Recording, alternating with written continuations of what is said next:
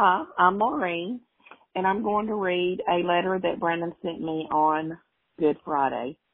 It says, "Hey, Mom, it's currently 0900 on April the 11th. It's a beautiful Saturday morning in Great Lakes, although I can only see it through the tiny bit of window that will actually open. I am doing okay. A petty officer came in during our movie yesterday and asked if we wanted to have a Good Friday service. It took a lot for me to quit watching the movie to go to the corner and have a mini church service. There were only 6 out of the 42 who got up from the movie to go to it. It was definitely worth missing. The movie she played my favorite worship song by Elevation Worship called There Is a Cloud. It was a much needed spiritual revival for me.